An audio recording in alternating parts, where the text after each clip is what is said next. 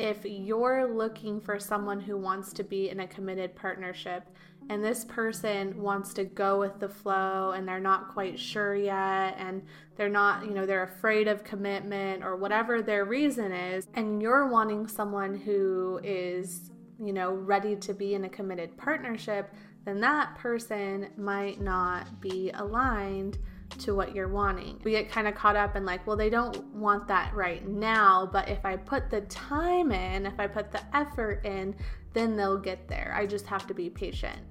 But great words of Maya Angelou, when people show you who they are, believe them the first time. Welcome to Codependency Alchemy, the podcast where we explore the power of transformation and healing in codependent relationships. I'm your host, Alyssa, and I'm here to share my own personal journey with codependency and the valuable tools that I have learned along the way. Through sharing some of my own personal cringy moments, we'll dive deep into the patterns and behaviors that contribute to codependency. From setting boundaries to overcoming people-pleasing tendencies, we'll cover a range of topics related to codependency and offer actionable tips for creating healthy, fulfilling relationships. And that's not all. I'll be taking questions from our community, offering compassionate and insightful advice for those struggling with codependent patterns in their own lives. Whether you're dealing with codependency in a romantic relationship, with family members, or even in friendships, this podcast provides a brave and supportive space for exploring your challenges and finding practical solutions. Check out the show notes or description box below if you'd like to find ways to support the show and be featured in a future episode. So let's begin this journey of alchemizing codependency into sovereignty and discover the power of self-love, healing, and transformation in your relationships. Here is this week's episode. All right, so for this week's Q&A episode, I'm going to take a question that came into my DMs on Instagram around stepping into a healthy relationship. And I, as someone who went from toxic relationships to a healthy one, it was definitely an adjustment, one that I'm still moving through. So I wanted to share with you guys some things that I had mentioned to her in the DMs, because I think that there is a lot of room to explore, even if you haven't come from a toxic relationship, but still struggle in navigating a healthy relationship or a healthy relationship dynamic, because when our partners don't play into our dysfunctionality, it can bring out the worst of us.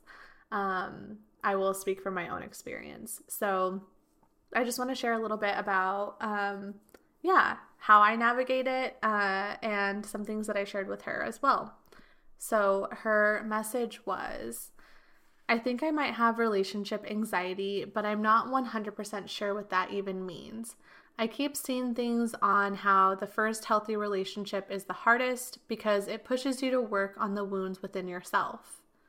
But how do I know that this is the healthy relationship that's supposed to do that? Also, I keep having doubts on our relationship and getting in my head about staying. And I find myself wanting to run, and I can't figure out if it's anxiety and self-sabotaging behavior or if I should listen to it and run. So I just want to take a moment to just be with that question, because this, for me, was such a struggle with discerning what was my intuition and what was self-sabotaging. And I think that it can be really difficult to navigate, and it really requires a level of self-trust that is cultivated and built over time. And it really is going to depend on the state of your nervous system and how regulated you are. At least that is what I've experienced for myself. When I am dysregulated, I cannot see as easily or as clearly how everything is happening for me. But when I am regulated, when I am resourced, when I have a level of trust built in within me, anything could happen. Anything could get thrown at me, and I would be able to hold the trust that it was happening for me. So what I shared with her first was the values filter. And I know I've spoken about that a few times here on the podcast. I will probably speak about it a few times more. And if this is your first time hearing me mention a values filter, you can check out the Q&A episode I did on navigating ghosting and anxious attachment in relationships, where I dive a little bit more deeper into a values filter, but I will be mentioning it here too. The reason why a values filter is so supportive is because it can help you decide if a relationship is actually aligned or not. And when we get clear on what we value in a relationship, it allows us to filter any person through it to see if we're actually aligned and in resonance or not. Having that clarity is so pivotal for people who experience codependency and anxiety in relationships, because we can so easily and quickly get attached to a person, to a dream that we attach to that person, and stay in something that doesn't actually feel aligned because we're placing our lovableness, our worthiness, our belonging on that person or the dream we've attached to the person. So having a values filter and moving into relationships with people with that filter first helps you in discerning if that person is really the right person for you and what you're desiring for your life. So I suggested to her to create a values filter, and if it was difficult for her to land on what she values in a relationship, for her to write down what she doesn't value in a relationship or what she doesn't want and work backwards from that.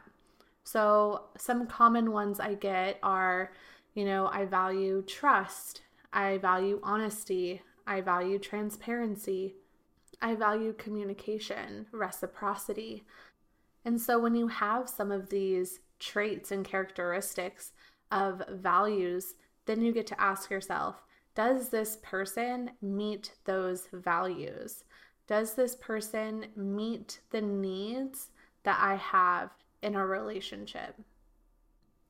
And so if this person doesn't, for example, you value transparent communication, and this person ghosts for a few days, comes back, ghosts for a day, comes back, ghosts for a few days, comes back, that person might not be aligned to what you value in a relationship. Another example, if you're looking for someone who wants to be in a committed partnership and this person wants to go with the flow and they're not quite sure yet and they're not, they're afraid of commitment or whatever their reason is for why they don't want to be your partner or your girlfriend or your boyfriend or take that next step, and you're wanting someone who is, ready to be in a committed partnership, then that person might not be aligned to what you're wanting. And I think I'm going to go on a tangent. We get kind of caught up in well, they don't want that right now, but if I put the time in, if I put the effort in, then they'll get there. I just have to be patient. But great words of Maya Angelou, when people show you who they are, believe them the first time. Instead of trying to make a square fit in a circle hole, let the square be the square, you're looking for a circle. Or my favorite analogy that I use, if you're wanting chocolate, then don't take vanilla. If you want someone who wants a committed partnership and is ready to step into that and is emotionally available for that, that's chocolate. And you get a hold out for chocolate. If they're not sure what they want, but they want to see where it goes and, they're showing you that they're, not ready for commitment, that's vanilla. And babe, you don't have to settle for vanilla. You get to wait for chocolate. And a lot of times I think because chocolate isn't right in front of us, we tell the story that it's like discontinued and that we'll never be able to have it, that we have to take what's right in front of us. And it's just not the case. It is not the case. The universe is waiting to see if you're going to hold out for chocolate. And you just don't know that chocolate is just the block down the street and it's making its way to you. And all you have to do is declare that you still want chocolate, even though vanilla is in front of you. So that's my little tangent, but I was trying to give you examples of if someone doesn't align to what you value in a relationship. What we want to ask ourselves is, what dream have we attached to this person? If this person doesn't align to what we value in a relationship, why are we staying with this person? What is the story that we're telling? If I'm not with him or if I'm not with them, then I'll be alone. Well, I really love him. If I love him, then I need to be with him. Whatever the story is, just get curious about the dream that you've attached to that person.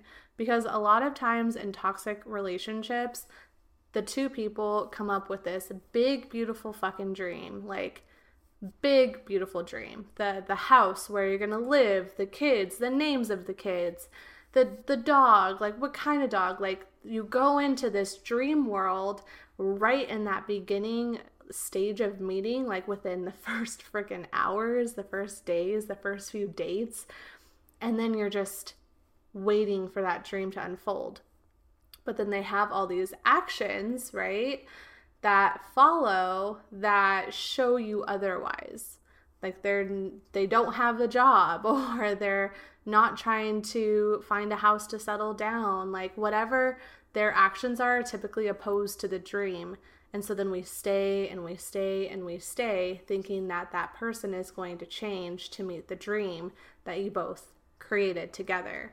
So before you waste 10 years of your life in this world, this dream world that you created with this person, just ask yourself, what is right in front of me?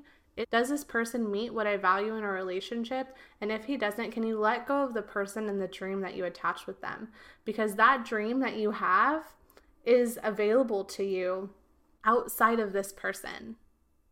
It doesn't only exist with this person. It exists with this person in the dream because that's the person that you have pulled into it. That's the face you see in the dream, but that face can change. And if you love this person, if you've cultivated a sense of love, not being with someone doesn't mean that you don't love them.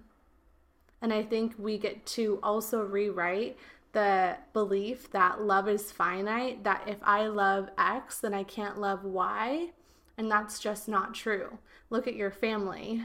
Whenever a new child arrives in the family, does it take away from the love you experience for the rest, or does your love grow? I'm going tangent for tangent now. Holy moly, let me get back on track. So, if the person doesn't meet your values, what is the dream that you've attached to this person?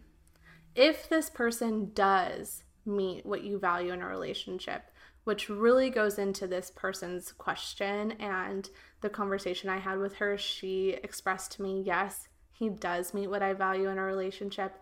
I think I'm just scared. And so I want to give some tools for navigating that fear that comes up when we do step into healthy, reciprocal, loving relationships with someone. So here's where we really get to ask ourselves, what are we really afraid of? Is it that we're afraid of actually experiencing deeper intimacy with another person? Is it that we're afraid that if we love more, if we receive more love, that it will be taken from us? These are some core wounds and stories that we most likely created when we were children because love was taken from us, or the other shoe did drop, or we were in a state of bliss and then it was a state of chaos after. So it's not about judging ourselves for experiencing that fear of deeper intimacy, rather getting curious with the part of us that fears the intimacy and fears the receiving of love and a reciprocal loving partnership. So this is where nervous system regulation, inner child work, shadow work come into play. This is what we're being invited into in our relationships with others. So when you're scared and you're experiencing fear, can you take a moment to pause? Pause and ask yourself, what are you really afraid of?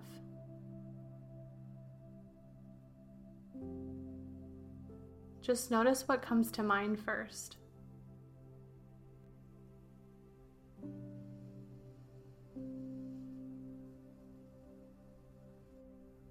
The part of you that is afraid of receiving this healthy, loving, reciprocal relationship, what is that part of you afraid will happen if you really let yourself receive the intimacy? What is it afraid will happen?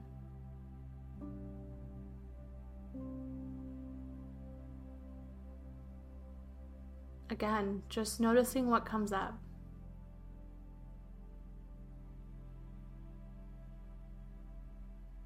Notice the stories, the thoughts, maybe memories surface without making any of them wrong or bad, just bringing curiosity to them.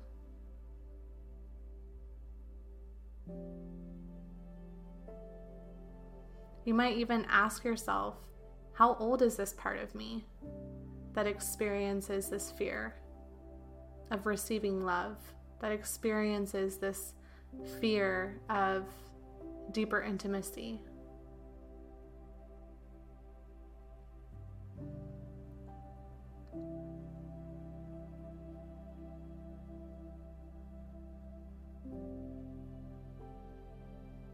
And what does that part of you need?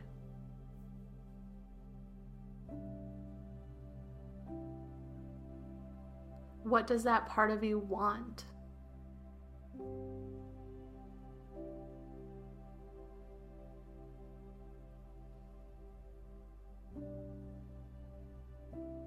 These questions bring us closer to the part of us, the child within us, that's frozen and stuck in time. And as many times as you get afraid and scared, it's that many times that you get to meet that part of you. So take the next moment to say something to this part of you. What do you want her to know? Do you want her to know that it's okay that she's afraid? That it's okay that she's scared?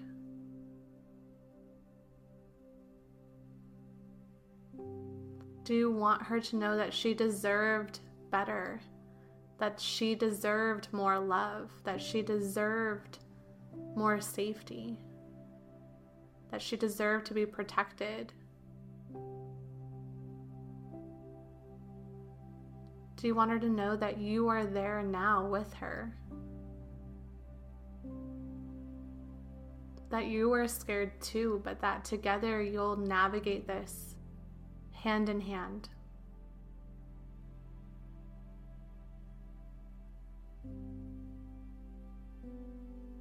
What I began to tell my inner child was that she didn't have to protect me anymore. She had spent her whole life self-sabotaging me, putting me in situations and taking me out of things that were for me because she was scared. Until I told her she didn't have to protect me anymore, that I had her. And she can just play and relax and be in the garden in my heart space. So if you're in a safe space, not behind the wheel of a car,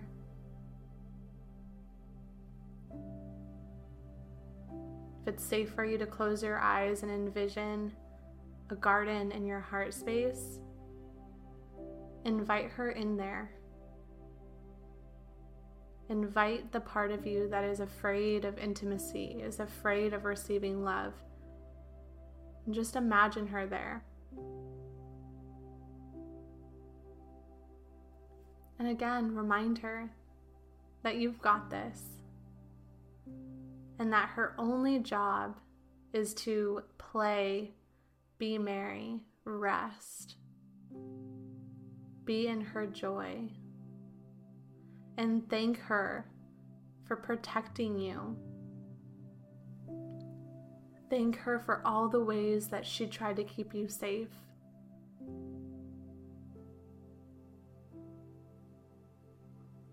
And whenever she comes up in your life, through the fears that may come up, just remember it's that many times that you get to meet her back here in your heart space.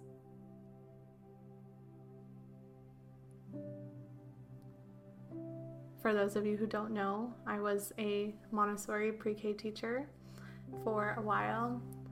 I would have to do this every day before stepping foot into the classroom. I would have to meet her so that she wouldn't come in trying to protect me, so that I could stay in a state of presence, so I could stay in a place of joy and calm.